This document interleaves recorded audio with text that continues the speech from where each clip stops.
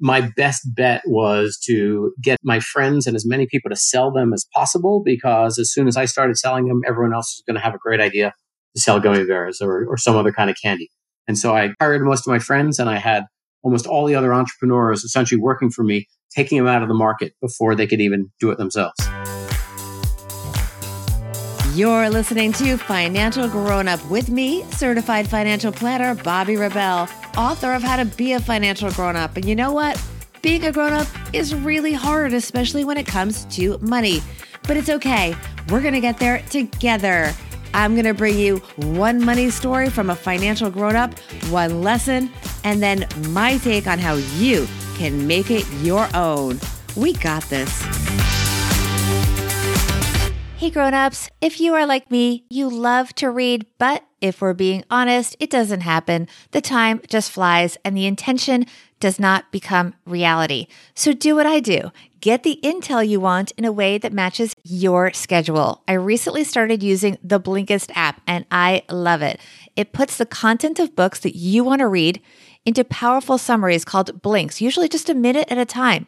A whole book can be 15 minutes-ish, just like this podcast, right on your favorite device. Text or audio, totally fits your lifestyle. I am obsessed. Go to bobbirebell.com/Blinkist for a free trial and to support the show. Sometimes the best way to beat the competition in business is to hire them to work for you before they can compete against you. Get them on your team. That works in your personal life too. We're going to talk more about that, along with how our guest didn't get caught with his school-based gummy bear business. Yes, it was very much under the table. First, welcome everyone. Here at the Financial Grown-Up Podcast, we talk with high achievers who share money stories that made a real impact in their life and the lessons that they learned from them. If you like the podcast, please be sure to subscribe so you automatically get new episodes. We have some fantastic ones coming up.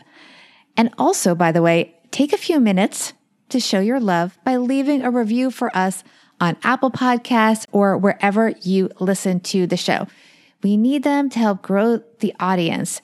Big thanks to those of you who have already left kind words for us. Our guest today is Brian Weisfeld. He is the author of The Startup Squad, a book that is technically a children's book for kids about ages 8 to 12, but really the concepts are what you would get maybe in more detail in any business course. There's a lot more to consistently profitable lemonade stands than meets the eye. And given Brian's background as an entrepreneur behind companies like IMAX and Coupons.com, he knows a lot. And in case you were wondering, he is still very much obsessed with gummy bears. It will all make sense after you listen. Here is Brian Weisfeld. Brian Weisfeld, you're a financial grown-up. Welcome to the podcast. Thank you so much for having me. I'm excited to have you because you are the co-author with Nicole Keir of my favorite new book for kids, not little kids. These are sort of, I would say, middle school kids maybe, called The Startup Squad. Yep, 8 to 12-year-olds is the target. 8 to 12-year-olds, and I have an 11, almost 12-year-old. So my son fits right into that zone. So this is perfect for our family. I actually recently recommended it in a roundup on CNBC and Acorns. We'll leave the link to that article in our show notes. And now, bonus, I get to have you on the Financial Grown-Up Podcast. So I'm so excited to have you. That makes two of us. You are a serial entrepreneur. You were involved in a number of many big startups like Coupons.com, the IMAX theaters that we all love. And now you've sort of transitioned to the author life. You were inspired, though, by your daughter. Yeah, I saw my 9-year-old daughter attempt to sell Girl Scout cookies and run a charity bake sale with her friend with far more enthusiasm than idea about how to market and sell a product. And that was what inspired me to create this novel series to get kids, primarily girls, to open up that first lemonade stand and start to think like an entrepreneur. Right. Not just make it a fun project, but actually use business principles and smart strategies. Absolutely. Start with the fun of the lemonade stand or the bake sale, but then learn what I call a lemonade stand MBA, life lessons that you can learn from a simple lemonade stand. All right. I want to come back to that because we're going to talk more about the entrepreneur mindset and how it can start as young as these, 8 to 12-year-olds. And you're going to share with us as your money story, was it your first business? It was all about gummy bears. You bought a lot of gummy bears, Brian. It definitely was my first business. And I think I was in sixth grade at the time. I somehow managed to buy 100 pounds of gummy bears in bulk. And I hired my friends to sell them. And we sold them in our elementary school. And my father was an accountant. And I recently found the paper ledger that I kept with the sales of all my different friends. And I'm proud to say I was the highest salesperson as well as the founder of the company. Where did you get the idea to sell gummy bears, and how did this business actually function? Where did you get the capital to start it? I was always interested in business and took birthday money and allowance money and pulled it together to buy these gummy bears. And I knew my best bet was to get my friends and as many people to sell them as possible, because as soon as I started selling them, everyone else was going to have a great idea to sell gummy bears or some other kind of candy. And so I hired most of my friends, and I had almost all the other entrepreneurs essentially working for me, taking them out of the market before they could even do it themselves. So you basically hired the potential competition to make sure they didn't start competing businesses. Exactly. Do you remember why you chose gummy bears? What was it about that product that appealed to you? Did you think about better profit margins, for example? I mean, what was it about gummy bears? I liked gummy bears. That was it. And I do school visits now, and I tell the kids that I sold 100 pounds of gummy bears, but then I tell them, well, I ate 2 pounds of the gummy bears, so I really only sold 98 pounds. How business savvy were you at the time? So your book goes into things like pricing strategy, profit margin, marketing, and so on. And also, by the way, dealing with competition and what's fair competition and what's not fair competition. How much of that did you use when you were building your gummy bear business? I definitely had a sense of profit margins. I knew exactly what I was paying for the gummy bears. I knew how much I wanted to essentially sell them to my sales team. And the ones that I sold for myself, I definitely had a higher profit margin on, but I didn't want to get stuck with 100-pound of gummy bears. And so having my friends essentially selling wholesale to them allowed me to make some profit and also take some risk off the table as well. And what was the biggest challenge at the time? Not getting caught.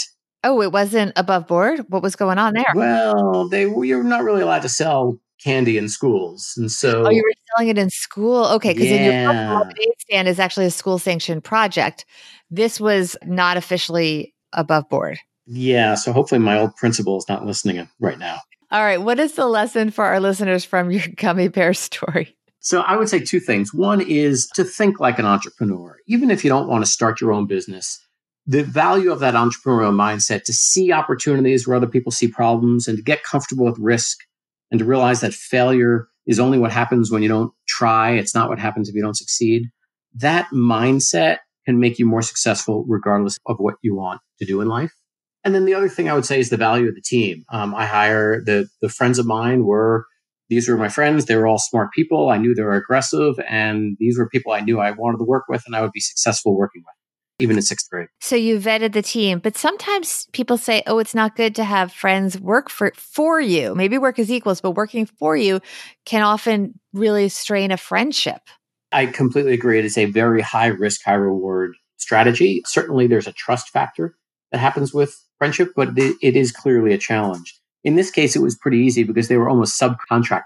I was selling them gummy bears at wholesale, and they were then going and reselling. Yeah, well, it sounds like you also knew their character, and because they were effectively independent contractors, the risk was on them and the reward was on them in terms of they were basically running their own mini businesses and you were effectively providing the merchandise, but you weren't necessarily controlling how much they made or it was up to them. Totally agree. I wasn't working with them on their sales pitch or their marketing or those sorts of things. They were just buying the gummy bears from me in bulk and going off and doing. And you never got caught. I never got caught. And none of those guys were caught. Wow. I'm telling you, I'm afraid of the phone calls I'm going to get after the podcasts from my old administration. Well, just donate some books. They'll be happy. So tell us your everyday money tip actually is something that I have been working on. So I was so happy to see it in the pre-interview form that you filled out. Yeah, this is always a personal favorite. And I've been doing this for a few years. I probably started it when things were just looking to save some money. Essentially, every subscription you have, it's a newspaper, it's a cable provider, it's entertainment, it's satellite radio, whatever it is, call them and cancel. Just tell them you want to cancel because it's too expensive. They'll put someone on the phone with you and you will get a much, much better price. I've had price savings of probably 50 to 70% on some of my subscriptions just by calling and saying I want to cancel. And what if they won't budge and you still do want the service? Well, that hasn't happened to me yet. I'm usually pretty careful about saying it's too expensive. What can you do? And if they say, hey, there's nothing I can do, I'll say, well, are there promotions or other things?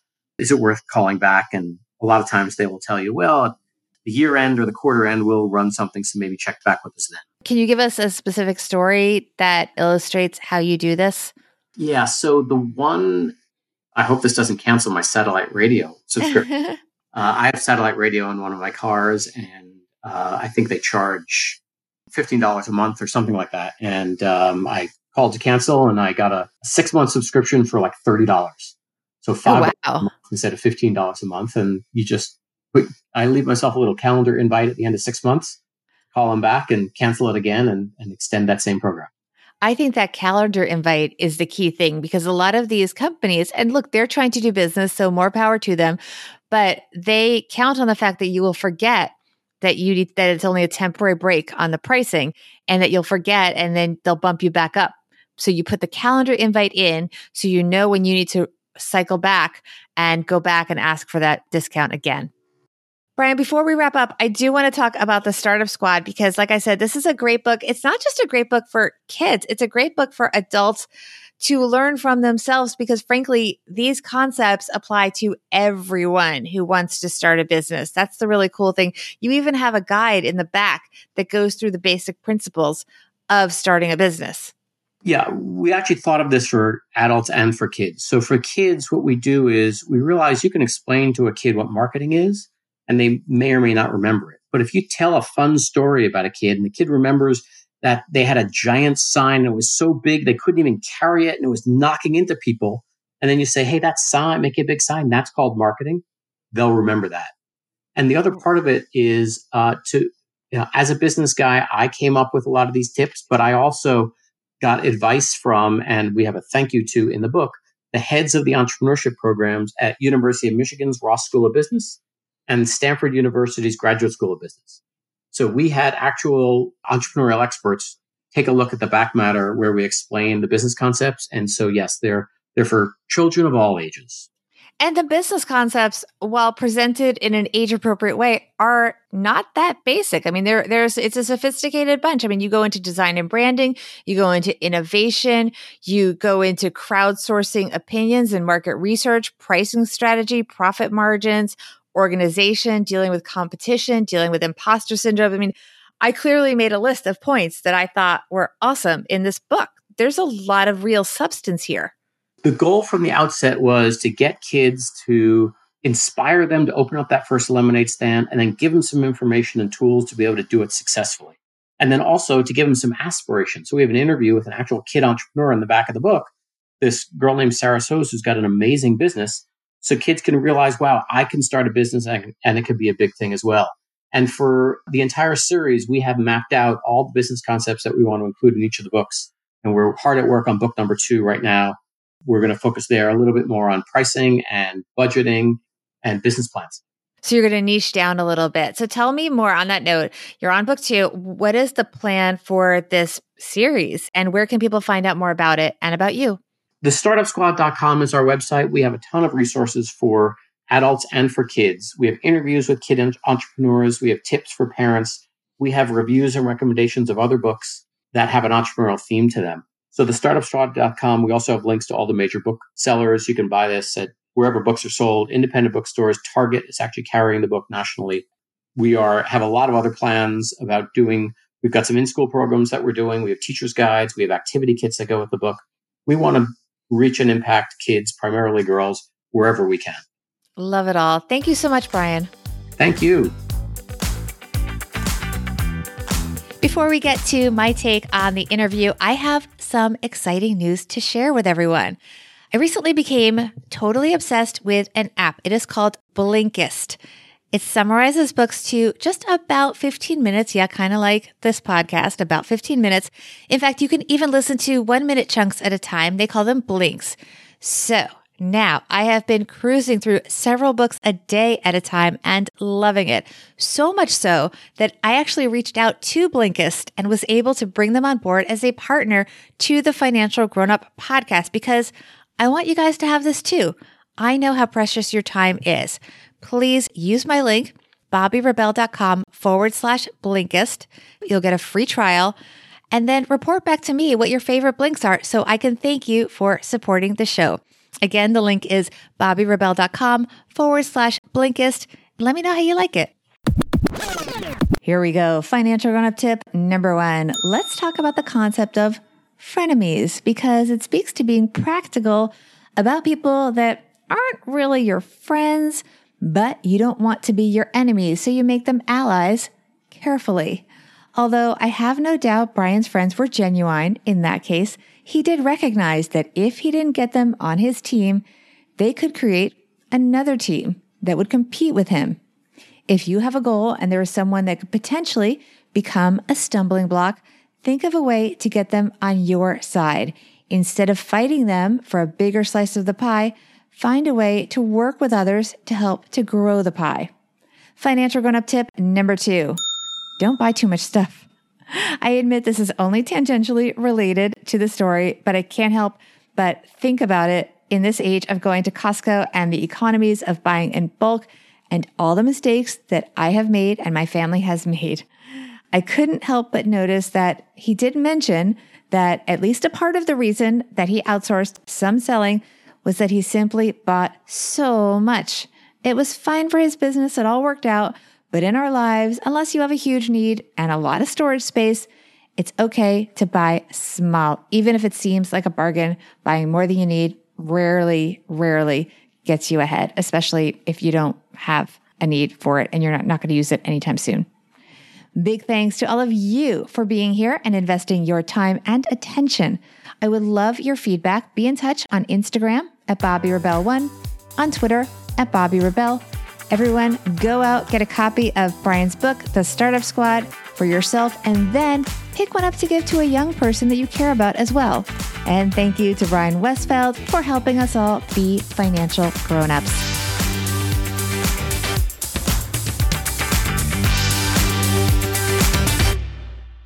Financial Grown Up with Bobby Rebell is edited and produced by Steve Stewart and is a BRK Media production.